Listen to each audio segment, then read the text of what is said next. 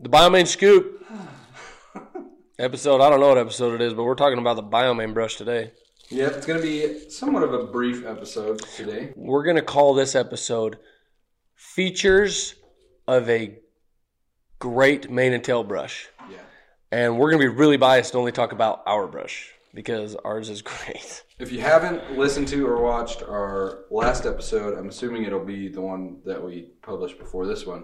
We talked about 6 brushes that you should never use on your mane and tail if you want to have a good-looking mane and tail. Correct.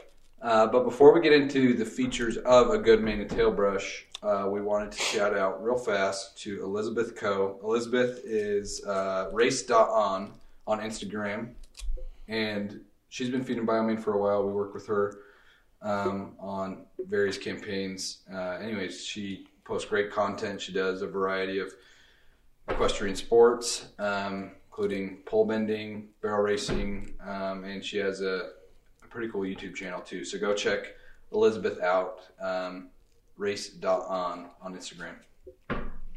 Let's get into it. Okay. Features of a good brush. It's got to be comfortable to use. Ergonomics, is that what you're talking about? Yeah, I mean, ours is just, there's not finger slots or anything like that for it to be real comfortable, but you shouldn't be using it long enough that, I shouldn't say you shouldn't be, but you typically aren't going to be using it long enough that you really have to have good, comfortable finger slots. The length of the handle, I like. I kind of have wider palms. I feel like this brush fits great in my hand. Also, I feel like women get along with it really well. That's something that we wanted to make sure of when developing this brush. We put a rubber cap on the end for grip. Really, essentially, is all it's for. When the brush gets wet, that gets a little tacky. You get a good grip. What else? I think that's important though, because if you don't like using it, if it's not comfortable to use, then you're not going to use it. You're going to be more tempted to go use one of the brushes we talked about last time. Yeah, something that's more comfortable in your hand. And that's one thing. We talked about our shedding brush that we've developed. The reason for developing that brush, there's some similarities to other de-shedding tools and brushes, but they're not comfortable to use. Like after I do a small section of my horse using a de-shedding brush of another manufacturer, my hand's tired, my forearms are tired. It's just not comfortable to use. And that's the type of brush that you will be using for long periods of time when you're shedding out of a horse. Anyways, back to this brush. Things that stand out to people when they first see it. They're like, holy cow, that's a lot of bristles. Yes, and there's a reason for that. Each hair you want separated when you're brushing. Mm-hmm. That's the whole point in brushing a mane and tail, is to separate each strand from the others, to have it by itself. Not standing out by itself, but you want it separated, which shows and proves that you have no tangles, no snarls. People will feel our bristles on our brush and think, ooh, those are stiff. Those are going to damage hair, right? Mm-hmm. They don't. The reason they're stiff, if they're really soft, like a boar hair type brush or a soft nylon type brush, mm-hmm. those bristles tend to fold and they tend to lay down flat to where they just go over the top of the hair and don't get down in between the strands. That's the reason why our bristles are stiff. Can't talk to you right now. I think there's a balance between obviously having the bristles be too soft and too stiff. And I think that's what we tried to do, because the bristles in the brushes we talked about last time are hard plastic or even metal, and that's way too stiff. But like you said, other brushes, it just has to be stiff enough that it will be able to actually separate the hairs and do what it's designed to, but not stiff enough that it will bully through knots and cause damage. That's right. And these are stiff bristles, but they're very thin bristles. Mm-hmm. I think that's the point to be made. They're not stiff, hard plastic that are, a thicker diameter. Yeah. They're extremely thin, and there's a bunch of them. Yeah, sure. And they're, hold on. It's going to take me a minute. We'll do it after. A lot, I think. There's a lot. There's definitely a lot. So, this brush, and it's really, using it and feeling it is when, and we'll do a video on it. But what I love about this brush, especially using our technique, starting at the base and working your way up to the roots. If you encounter a knot, like if you have this completely pressed into the mane and you're brushing and you encounter a knot, you feel the knot. Mm-hmm. You don't, and that's the reason why having so many bristles. You've got a lot of thick bristles in there. So when you encounter a knot, you feel that knot. And yes, you can. If you try really hard, you can pull through that knot and break that knot. But the reason I like this brush and the reason we developed it the way we did is it gives you that warning. When you encounter a knot, you'll legit be brushing through a mane. And if you encounter a knot, it gets hung up. It gets stopped, really, if you're not brushing too fast and too hard. And you can let go of the brush completely, and it'll just sit in the mane right where that knot is. That just shows the contact that it's got with the hair.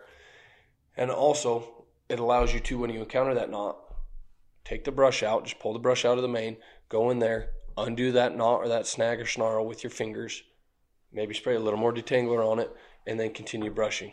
Yeah.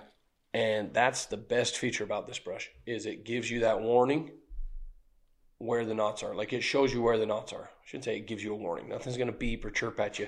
You literally feel where those knots are. You'll feel the knots when you encounter them. That's the difference between this brush and all the other brushes that we featured in the last episode. Yeah. You don't know those knots are there until you're through the knots, and I've already broken through those knots. This brush, sorry, I'm not talking into the mic. This brush tells you when you're coming up to a knot or when you've reached a knot, and you can remove it. You'll be able to feel it. Yeah, you're warned. That's why this brush is phenomenal. And not to make a thing as simple as a mane and tail brush sound cooler than what it is, but a lot of time and a lot of effort went into developing this brush with that in mind, with Chrome and AJ and Diva and Fancy and those long, thick. Some manes like AJ's. When I first got AJ, he had a decent mane, but it was thin. Mm-hmm. And if you'd used any other brush, his hair was fine and thin, and it would tear out very easily until he got on the product long enough that it thickened up. And this brush allowed us to brush through that mane without damaging it, even as thin as it was. Yeah. So I mean, I could talk about this brush all day long, but it's essentially going to be about the same stuff. Yeah. The features I like, and the best thing to do, and granted, I know for the listeners on this podcast, you're not seeing it. I would highly recommend going to our YouTube channel, looking at our how-tos. We'll do even more of them, using them on different horses, various ages, various lengths of mane, various qualities of mane. They're all good quality, but as far as thicknesses, there's going to be some thinner than others. The key points to brushing, brushing a mane and tail: make sure they're clean, make sure they're dry. I prefer them dry. What happens when you brush through a mane and tail when it's wet, they tend to get elastic. Mm-hmm. When you pull on that hair will stretch a little more, and that damages the hair. You'll stretch it, and it doesn't bounce back like a rubber band. You've stretched it, and if you haven't broken it, stretched it to the point of breaking, you've still damaged it. Yeah. You've created a void or a weak spot in that hair strand. When those manes and tails are dry, you don't tend to get that. Make sure they're clean, make sure they're dry, and use a detangler. Cool. Yeah, and to summarize, I think the features of the brush is, one, you want a brush that you enjoy using, that is comfortable to hold. Two was, I think, the amount of bristles. You want to have a brush that has a lot of bristles. And then three, the stiffness of the bristles. Those bristles need to be just the right stiffness, or else it'll either bully through or it won't do what it's supposed to. So those three things are things that are key features to look for in a mane and tail brush. And right now it happens to be that our brush, in our opinion, is the only brush on the market that meets all three of those features for us personally. Yeah, totally. And we brush through a lot of hair. Yeah. And honestly, this is the only brush, not just because we developed it. If someone else would have developed this brush, that's the only brush I would use. I'll just say, too, we have had, we get great reviews of BioMane equine pellets, obviously, in our tail bags and all that, but we get some pretty fanatical reviews of our brush. Like, people love using our brushes. And they're surprised when they get it and they use it. They're like, yeah. It's fun because to watch. It really is so different from the 6 brushes we talked about last time. It's really different from maybe what you would expect. You might expect when you think of a equine mane and tail brush that you need something that's like tough and that can get through those knots and stuff. But that's just precisely what you don't want to do. It's the exact opposite. You want to work those knots out, not pull or break through those knots. Mm-hmm. If you break through a knot, you've broken hair. Yeah. And hair takes a long time to grow, even on the product. Yep. So check out the mane and tail brush that we offer. And anyways, let us know what you think. Also, go to biomane.com/blog. You can see tons of how-tos on how to use the brush. And if you're listening, we recommend you visit biomane.com/blog so you can see what the brush looks like and kind of see what we're talking about with these 3 features that we think make a good mane and tail brush. But anything else? No. You got to use it to believe it. And that sounds dumb. You got to use it to believe it. You got to use it to appreciate it. Yeah. Like I can tell you how good it is, but until you actually use it, you don't appreciate how different a brush can make the mane and tail look and feel until you've used it. That's the honest truth of it. And when using this brush and following our technique, you have to follow the technique.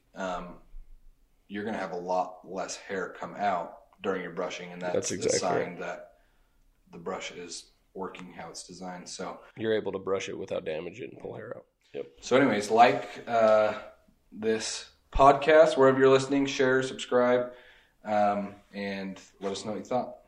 See ya. Peace.